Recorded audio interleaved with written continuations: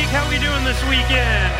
Hey, it is good to be with you once again, whether you're inside the worship center, joining us out on the patio or online. Welcome to Rocky Peak this weekend. If you and I have not had a chance to meet yet, my name is Dre. I'm one of the teaching pastors here, and I'm going to be leading us in our time of teaching. So if you would open up those programs you got on the way in, there is a green and white message note sheet that's got some notes to help you follow along with this time of teaching. Also like to provide some blank white space for you to be able to jot down anything the Holy Spirit's prompting you to remember. You're going to definitely, we say this every week, you're going to definitely need your Bible this week. And I'm going to pray, and we're going to go ahead and dive right in.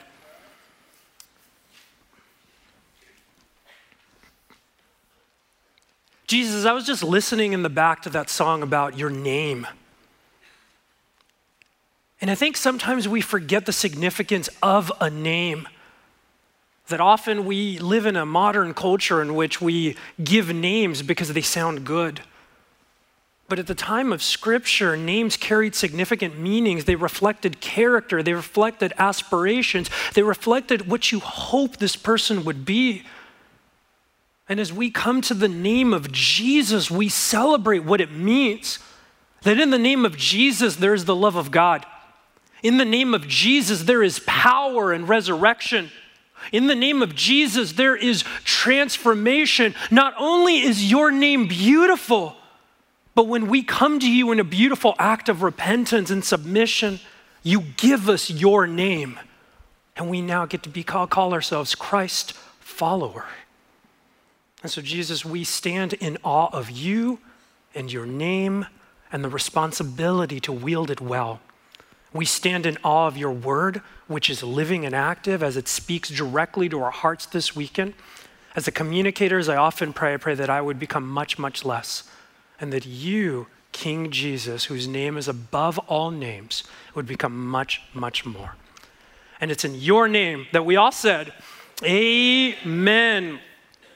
Well, Rocky Peak, this weekend, we're going to be continuing this series we've been in for the last several months or so now called Signs, the Path to Life. And this has been an in-depth study in the life and teaching of Jesus as seen through one of his closest followers, one of his closest friends, a man that we now call the Apostle John. And so what John is doing is he's writing his gospel at the end of his life, and he's reflecting back on his experiences with the person of Jesus. And he's inviting us along on a journey with him. And throughout this journey, throughout his gospel, John in particular highlights 7 supernatural signs in which all of his writing is meant to show who Jesus really is, why Jesus came, and what is the true path that leads to life.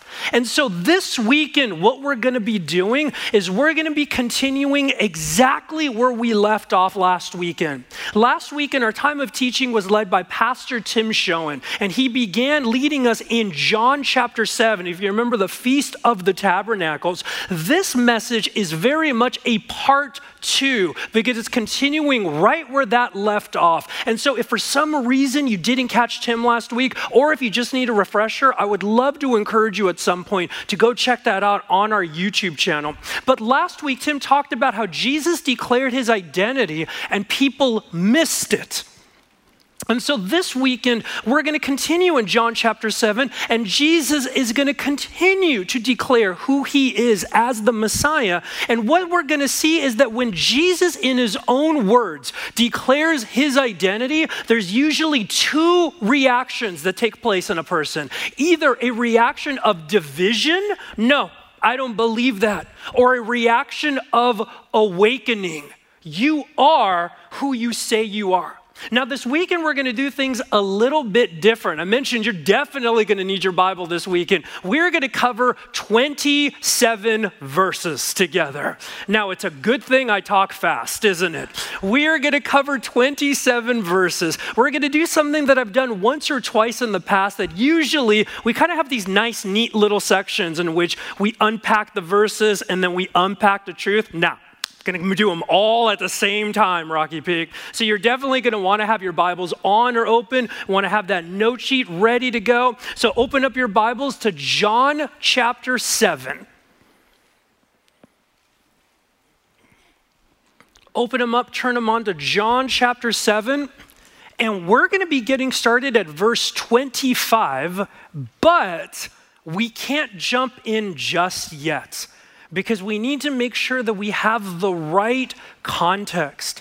And Tim did a really good job of setting this up last week, but I want to go back to it that the entirety of John chapter 7 takes place at what's called the Feast of Tabernacles. And for an entire chapter in one of the Gospels to take place in one event, that's a lot of real estate, meaning that John the apostle is assuming that as readers, we at least have a basic knowledge of what's going on because this setting carries a significant connection between what the Jews are celebrating and what Jesus is going to continue to declare. And so because some knowledge is expected, they're on the very front of your note sheet. I'm not going to spend a lot of time on this. This is barely scratching the surface, but I wanted to give you a little overview of the Feast of Tabernacles. So there I put that it's one of Israel's big three pilgrimage feasts, meaning this is one of the three in which households were required to actually travel to Jerusalem to worship at the temple. The other two were Passover and Pentecost. So for a Jewish follower, this is the third in an epic trilogy of festivals, if you will. Now, tabernacle, if you're not familiar with that term, means a temporary shelter. And so this carried two levels of significance. One, this feast was about their practical needs and their harvest coming up in the fall. And so it carried agricultural significance. They would actually build temporary shelters to protect their crops, and they were asking for God to protect their harvest. But in big picture, it carried theological significance. And I loved how Tim put it last week. It reminded them how God lived among them when they were wandering in the desert. And if you think back to the Exodus, God didn't simply live among them, but God blessed them. God provided them. God showed an incredible level of grace and patience, did he not? And so this feast was a celebration that just as God provided then, he continues to provide now. And so with that, again, being a little bit of the foundation, we're going to go ahead and we're going to jump into John chapter 7. So John chapter 7, starting at verse 25. At that point, some of the people of Jerusalem began to ask, isn't this the man that they, meaning the religious leaders, are trying to kill? They're trying to kill him because of blasphemy and heresy. He's claiming to be from God, to be the Messiah. Isn't this the man that they are trying to kill? Here he is speaking publicly, and they are not saying a word to him. Have the authorities really concluded that he's the Messiah? But we know where this man is from. Would you underline that or highlight that? But we know where this man is from. When the Messiah comes, no one will know where he is from. Verse 28, then Jesus, still teaching in the temple courts, cried out, yes, you know me, and you know where I am from. Actually, a proper reading of this is more like a question. You think you know me. You think you know where I'm from. I am not here on my own authority, but he who sent me is true. You do not know him. So I need you to underline or highlight that phrase because that phrase is key to the foundation of what we're talking about him. Because obviously we're putting this together, right? God sent Jesus. Jesus is saying, you don't know the one who sent me. So he is now crying out, you don't know God. And that's significant, and we're going to come back to that. But I know him because I am from him, and he sent me. At this, they tried to seize him, but no one laid a hand on him because his hour had not yet come. Still, many in the crowd believed in him. They said, when the Messiah comes, will he perform more signs than this man? Okay, let's stop there and unpack what's going on because it got spicy. All right? So we need to unpack what's going on. So remember, we're continuing the passage we started in last week. Jesus declared last week that he is the Messiah using similar language. The one who sent me. My teaching comes from the one who sent me. And so this, if you remember last week, that resulted in confusion and the crowd going, this man is demon possessed. And so they're still talking about this experience, and they are confused because they can't ignore the significance of the claims Jesus is making. See, remember several weeks ago, Michael used the phrase cosmic claims. Jesus isn't just saying, I'm a religious figure. Jesus isn't just saying, I'm a good teacher or a good leader. No, this crowd knows in the midst of this religious festival, in the middle of the temple, their holiest site, this teacher is saying, I am the Messiah. And they can't ignore that.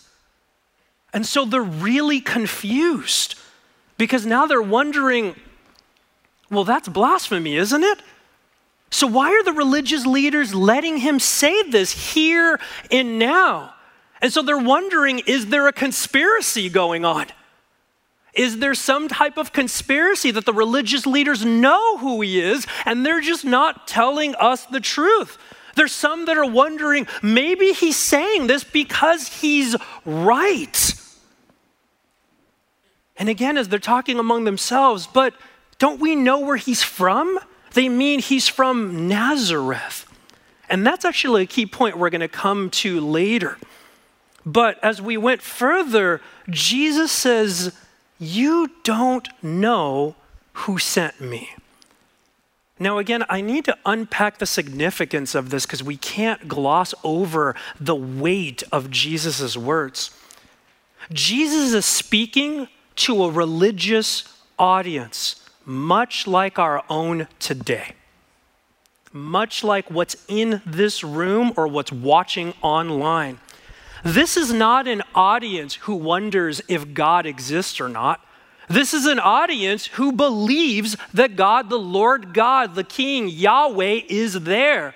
So this is an audience that has a level of knowledge when it comes to the things of God, that has a level of experience when it comes to trying to live a life that is honoring the Lord, that has a level of devotion. Again, they're at one of their 3 pilgrimage festivals, and here is Jesus saying, you don't know God.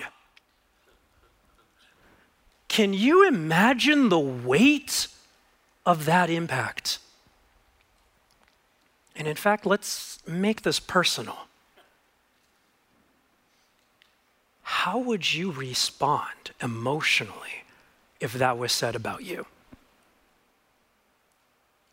If you've been following the Lord, especially for any length of time, if you would say, no, I know Jesus. I know the things about Jesus. I'm devoted to Jesus. And if some uppity, upstart teacher, which some of you have characterized me at times as, say, you don't know Jesus, how would you respond? Now we understand the weight, don't we? That doesn't feel good, does it?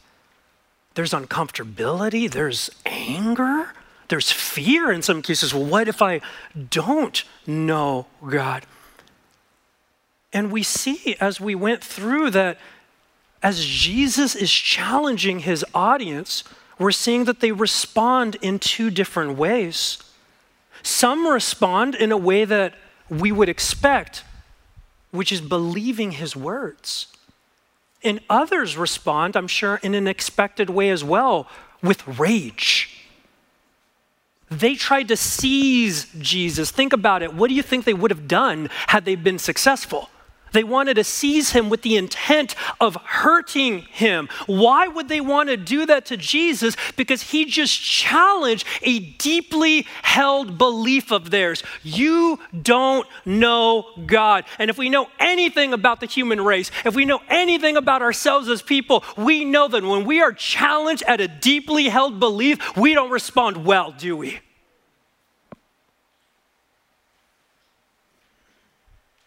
And so it raises this interesting question that when you're challenged to a deeply held belief, whatever it may be, let alone when you're challenged to your deepest held belief, how do you see Jesus?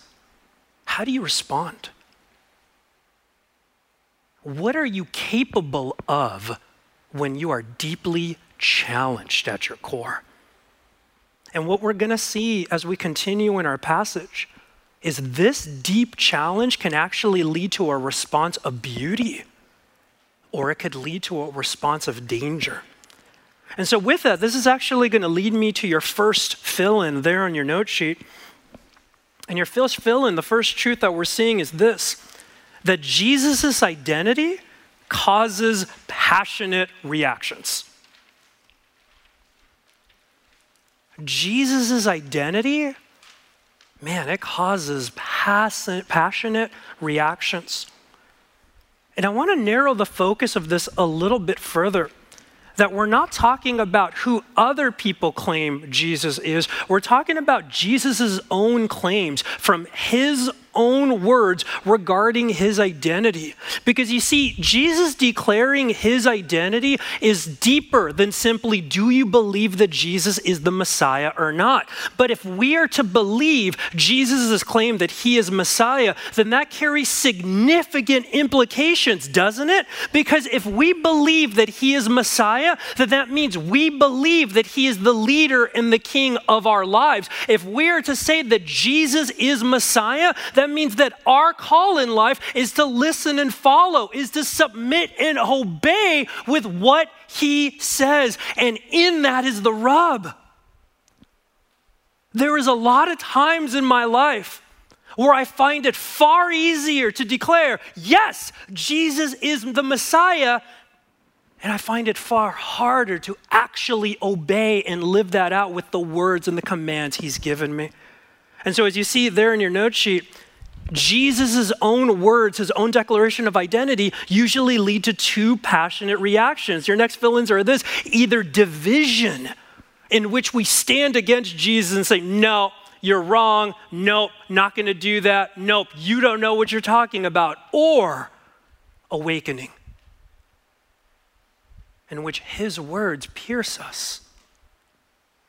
His words reach into the core of who we are and transform us, transform our sight, transform our vision.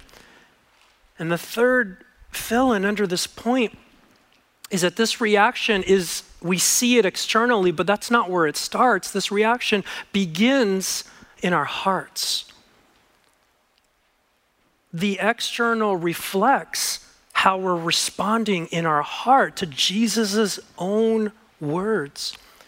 And I think one thing that's key about this is that, again, like the Jewish audience at the time, we're not an audience necessarily that's questioning, does Jesus exist or not? But what happens is that Jesus' words often will challenge. Jesus' words, his identity, will redefine how we understand what it means to listen and follow. And there are times, there are areas, there are situations, there are crises, there are people, there are trials, there are situations in which our heart will either respond to Jesus' leadership with division or with awakening. Now, these three truths we're going to unpack, they keep building on each other. And so this is the first one. But I'm going to leave this here as we're going to go ahead and keep reading in our passage. So going to verse 32. The Pharisees heard the crowd whispering such things about him. Then the chief priests and the Pharisees sent temple guards to arrest him. Verse 33, Jesus said, I am with you for only a short time, and then I am going to the one who sent me. Would you underline or highlight that? I am going to the one who sent me. You will look for me, but you will not find me. And where I am, you cannot come. The Jews said to one another, where does this man intend to go that we cannot find him? Will he go where our people live scattered among the Greeks and teach the Greeks? What did he mean when he said, you will look for me, but you will not find me, and where I am, you cannot come? And so let's stop right there. So the Pharisees are seeing an opportunity. They're seeing a crowd of people upset and angry. They're seeing people respond with division. And they're feeling that this could give them the public support that they've been looking for to move in and deal with this Jesus problem, so to speak. And so they send in this temple guard. Picture them as a temple police that the Pharisees and the Sanhedrin had jurisdiction under. And they're going to send them to officially. So the crowd that wanted to seize him, that was kind of an unofficial, a reactionary thing. Now the Pharisees are sending people to seize Jesus in an official, let's picture a warrant is out for his arrest type thing. And Jesus once again declares who he is. And he begins to point to what's going to happen after his resurrection. That he will return, he will ascend to be with the Father. That's what he means by where I am going, you can't follow. And one thing that we've talked about in our time with John is that there are many times in which Jesus is teaching us something and is trying to teach us to see a much bigger picture, because too often we get stuck on what's right in front of us and we keep trying to force God to make sense. And I don't know if you've experienced this or not, God doesn't always make sense.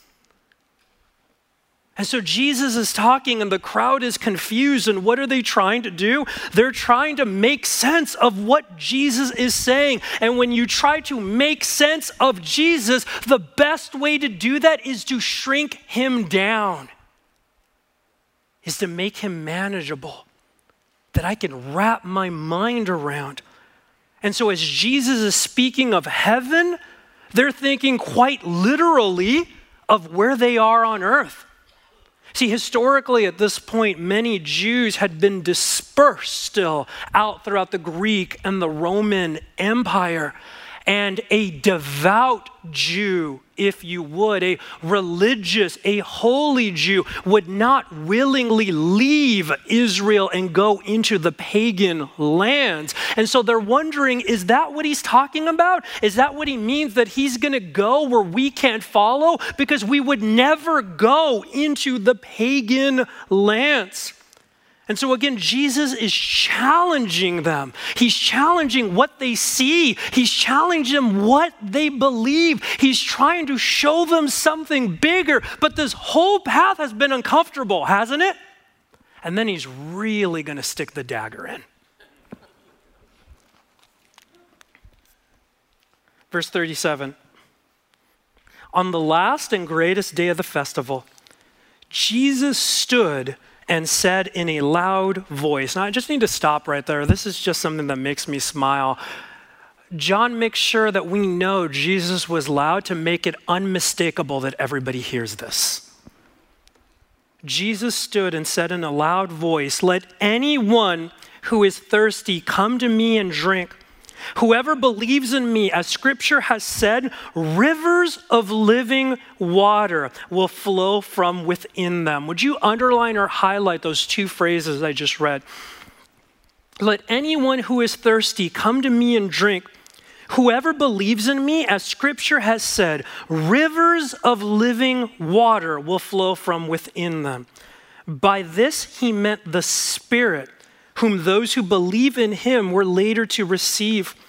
Up to that time, the Spirit had not been given, since Jesus had not yet been glorified.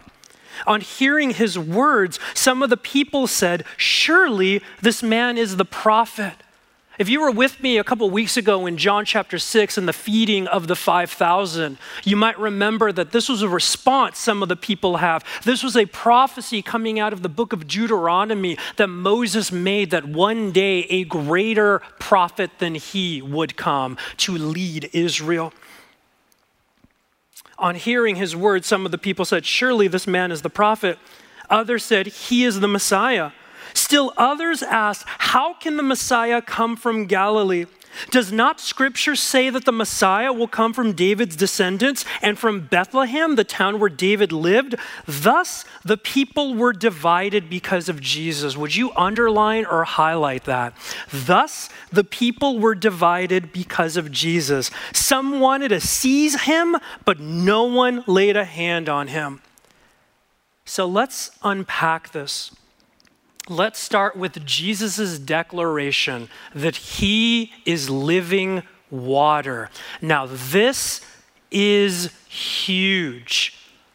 This is absolutely huge because it is tying so many big pictures, not just of their festival, not just of where we've been in John's gospel, but it is tying together in a big way the big God story that all of Scripture has been telling up to this point.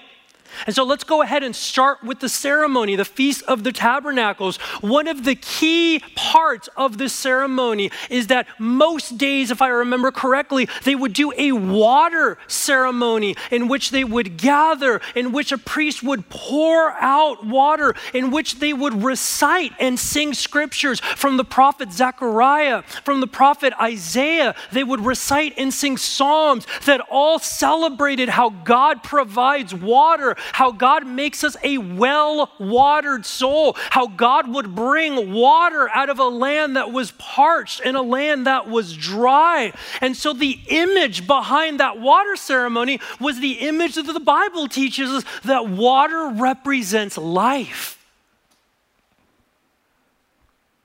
Our world is designed to reflect that, is it not?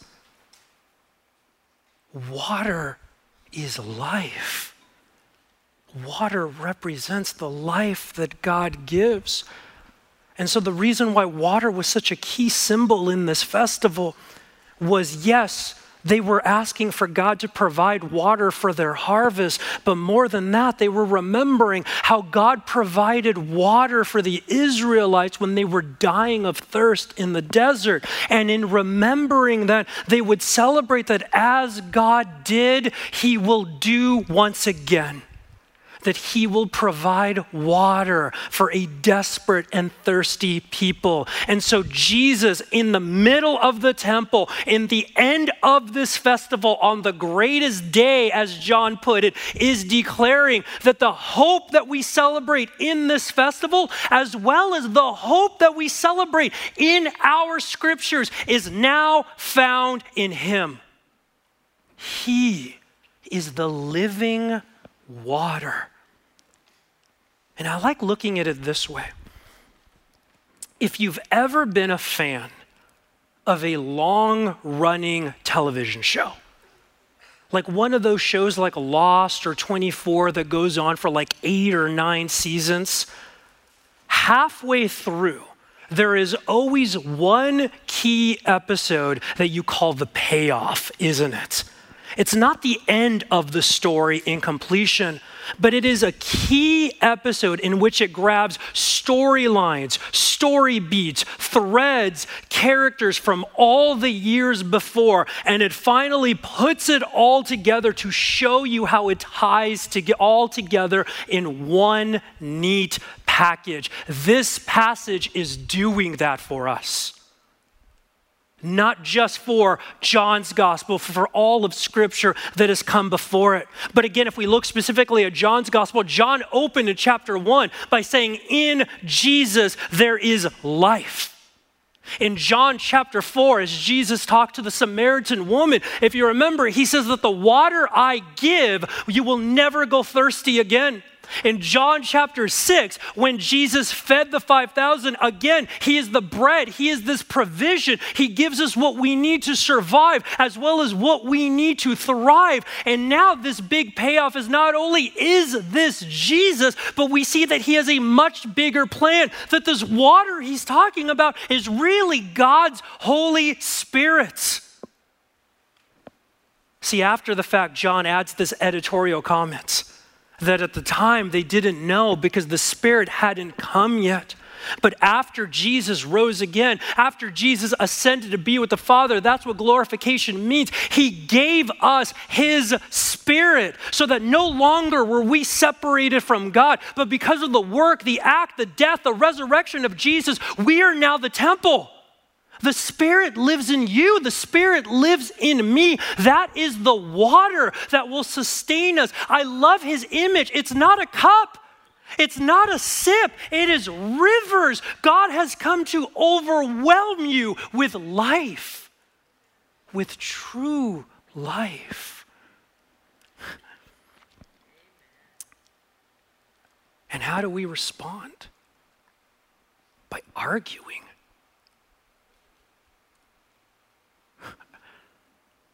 They began arguing. Wait, no. This doesn't make sense.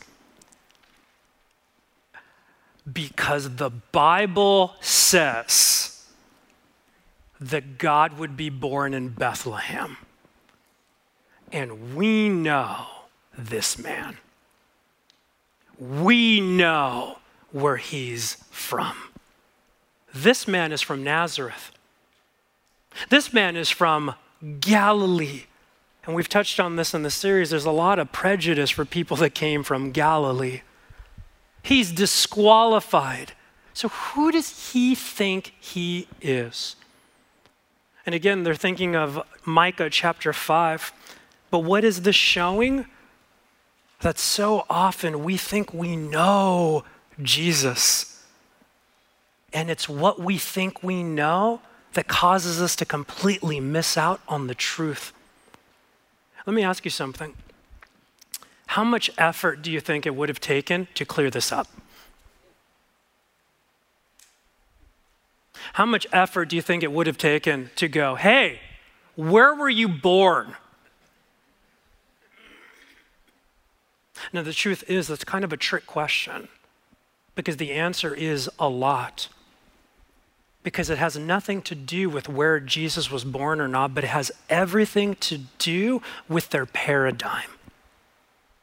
You can't be the Messiah, because if you are the Messiah, then that has to change everything about me. That has to change how I understand God. That has to change how I understand what it means to listen and follow. That will change this paradigm. I've held on so tightly, so devoutly for so long, for some of them, their entire lives. This isn't an issue of birthplace anymore. This is an issue of paradigms. No. This is too big of a change. And that actually on your note sheet leads me to the second truth. Is that Jesus challenges what we believe.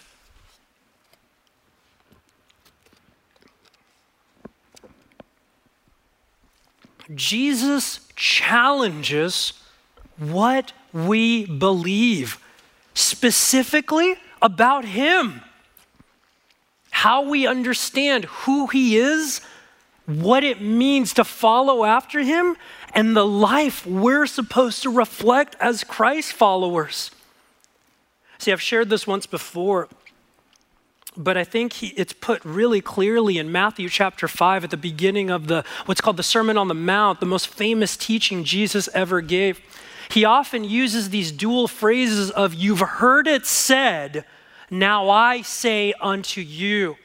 In other words, you believed it this way. Now I, Jesus, am saying to you. Now let's think back to that earlier statement we wrestled with. Jesus saying, you don't know God. He's not doing it to leave us in a place of shame. He's doing it to acknowledge truth because he wants to come into our lives. He wants to remove that unknowledge. He wants to remove those lies we've believed, and he wants to rattle our cage, not for the sake of rattling our cage because he enjoys it, but he wants to rattle our cage so that we, as his precious creation that he came and died for, that we would experience a bigger story, that we would experience life and the life that he gives.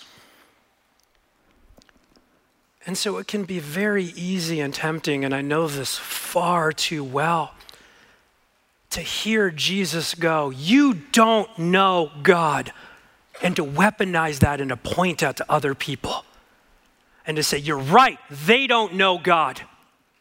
You're right, they definitely don't know God. They are standing against you. They are standing against your word. And you know what? You're probably right." But first, we need to aim that question at our own hearts. We need to say, it's not a matter of do we believe as a whole that Jesus is Messiah, but is there an area in my life? Is there an emotion? Is there a relationship? Is there a substance? Is there a hurt, a pain? Is there a desire, a hope, a dream, a habit? Is there an area in my life in which my heart is responding to the Messiah's leadership with division rather than awakening? Let me illustrate what I mean by this. Man, these last 15 months have been pretty angry, haven't they? On various levels. And I wish I could say that I've been exempt from that, but I've not been. I've spent a lot of time over these last 15 months angry for numerous reasons, in numerous ways. And yet throughout these last 15 months, the Lord has kept bringing James 1:19 to me. James, as Tim talked about last week, being the half-brother of Jesus, writes, "Everyone be quick to listen, slow to speak," and what's the part we don't like? Slow to become angry. And I want to be honest with you, Rocky Peak, the Lord hasn't been bringing this up to my life in a nice, gentle, kind way. He's been bringing this up in my life like a spiritual 2x4 upside my head. And there's a part of me that has wanted to go, well, you gotta work with me here, God. It's been because of these last 15 months. It's been because of everything that's happened. And God's like, really? And what he's been doing through that scripture is showing me, no, that's an excuse, Trey. You were far angrier than you needed to be long before the pandemic. Long before any type of unrest. Long before any type of division or argument or loss of friends. He began to take my eyes off of these national and cultural issues. And he began to show me, you are angry when it comes to your family. When it comes to your friends, when it comes to not getting your way. You are angry when it comes to me and my leadership in your life. And like anybody who's trying to save themselves before a righteous judge, I began to justify myself. I began to say, no, you don't understand. God, I've been angry, yes, but for the right reasons. I'm standing up for the right things. That has to count for something, right? And Jesus is like, yes, there are times in which you're angry for the right things, in which you're angry for the right reasons, but that doesn't mean you get to ignore my leadership. And he took me back to that verse. This doesn't say you don't get to be angry. It just says you need to do it a certain way. Because that's what I command. And that's what reflects me. And ultimately, he's asked me this question through this verse. Dre, am I the Messiah in your life? Do you believe that? And again, there's many times my answer has been, yeah, but Jesus, this way makes sense. Jesus, this way feels natural. Jesus, this is what everyone else is doing. Am I the Messiah? Yeah. Then let me wake you up to something bigger. You know, several years ago, Michael introduced this language into our church of filters, in which we put a lens on how we see Jesus, often unintentionally, but what happens is that it distorts how we see Jesus. And when our image of Jesus is distorted, then how we understand obedience becomes distorted as well. Often these filters end up shrinking Jesus down to a Messiah that resembles me or you, a Messiah that makes sense. And why does Jesus then so vehemently challenge what we believe about him?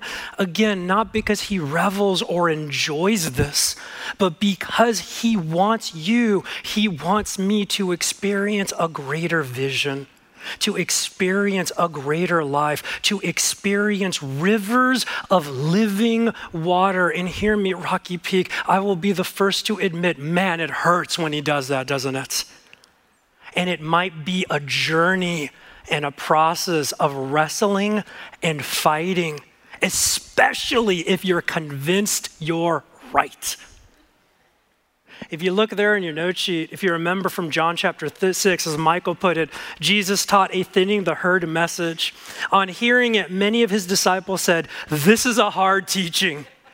Who can accept it?" And many walked out. And when we're honest about when God challenges us, a verse like this becomes so much more relatable, doesn't it? But remember that Jesus is challenging you to awaken you. Jesus is challenging you to awaken you to a greater truth, a greater life, a greater experience, rivers of living water. I like how N.T. Wright puts it.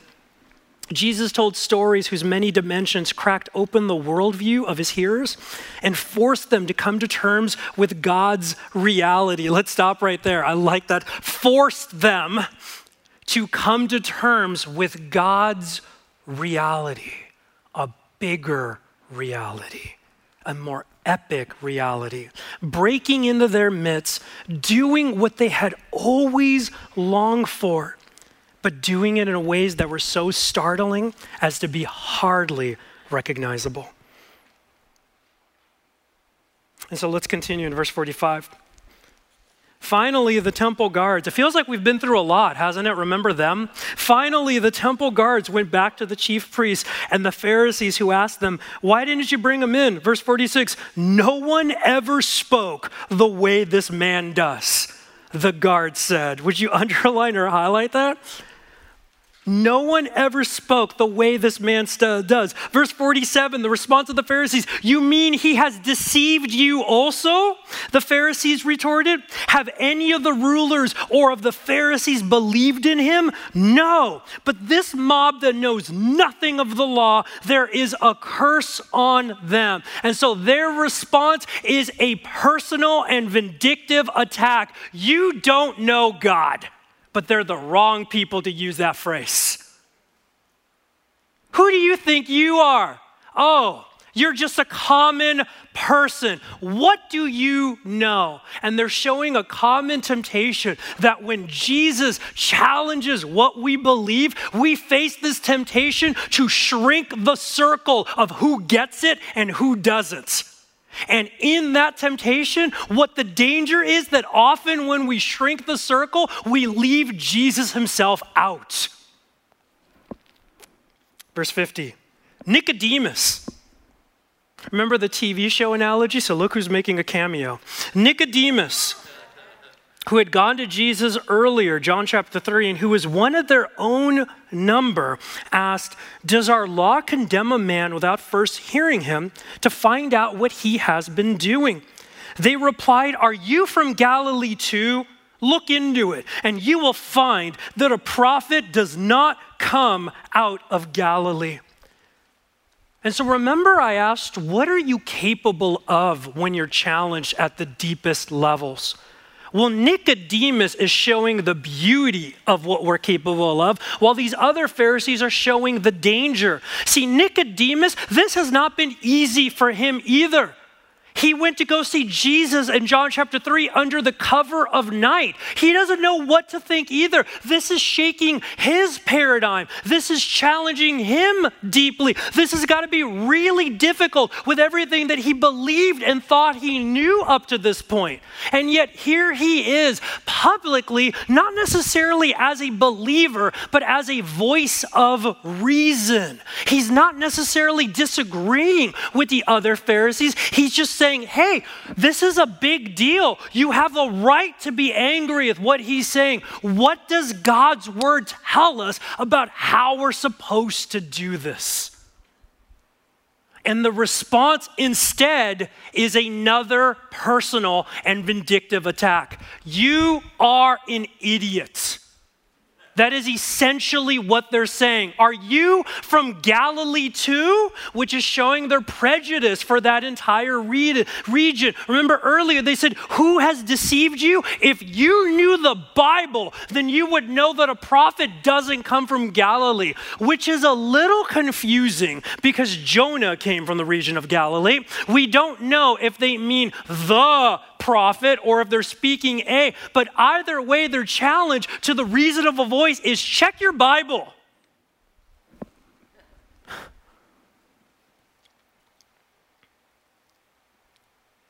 But what is Nicodemus responding to?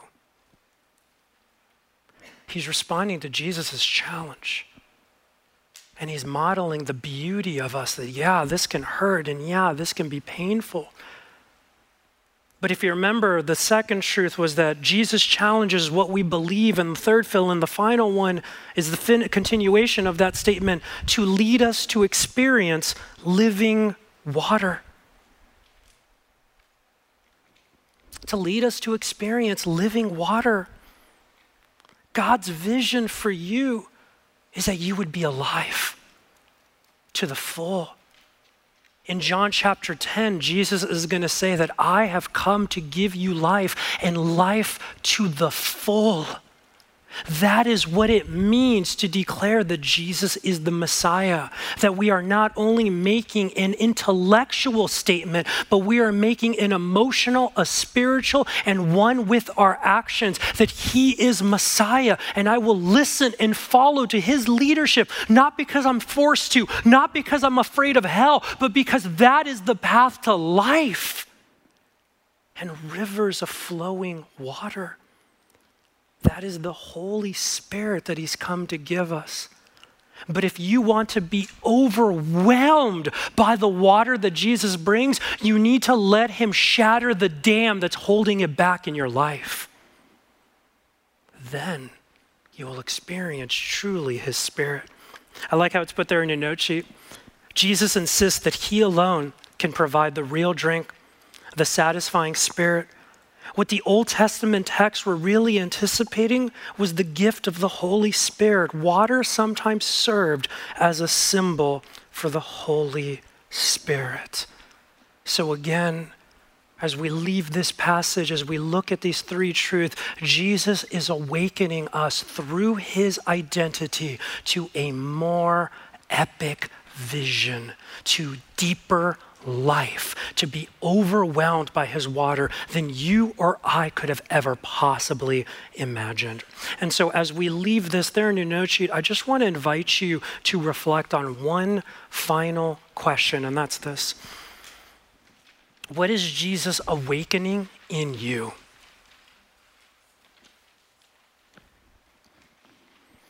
What is Jesus awakening in you? You know, my wife is my hero, and I often learn from her. And recently, something that the Lord's been teaching her is this beautiful idea of invitation. that when we face challenge or hard teachings or trials or tests from the Lord, what is Jesus inviting us into? And so if Jesus is challenging how you see him, how you obey him, really the question is, what is he inviting you to do? He's inviting you to experience living water, to experience life, to experience who he really is, to experience his leadership in all areas, even the ones we've held back for whatever reason. And so I want to invite you to do something with me. See, these messages on the weekend aren't meant to end here. What Michael, what Tim, what I do in these settings are meant to be a catalyst for you to continue a conversation and a dialogue one-on-one with our King Jesus. And so to answer this question, what is Jesus awakening in you? I want to invite you to ask him. I want to invite you sometime in the next 24 hours, would you carve out 15 to 20 minutes? Would you sit and read this passage that we just covered, all 27 verses, unrushed, slowly looking at it or listening to it if you prefer? And would you ask that question, what are you awakening in me, Jesus? Being one-on-one with him, with his word, with his leadership, man, that is the path to life. Amen? Let's pray together.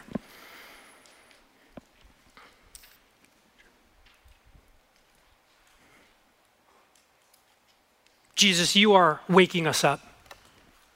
Your word, your teaching, your spirit, your will. Jesus, I'll be the first to confess that there are times in which I want to respond with division because I don't understand you sometimes.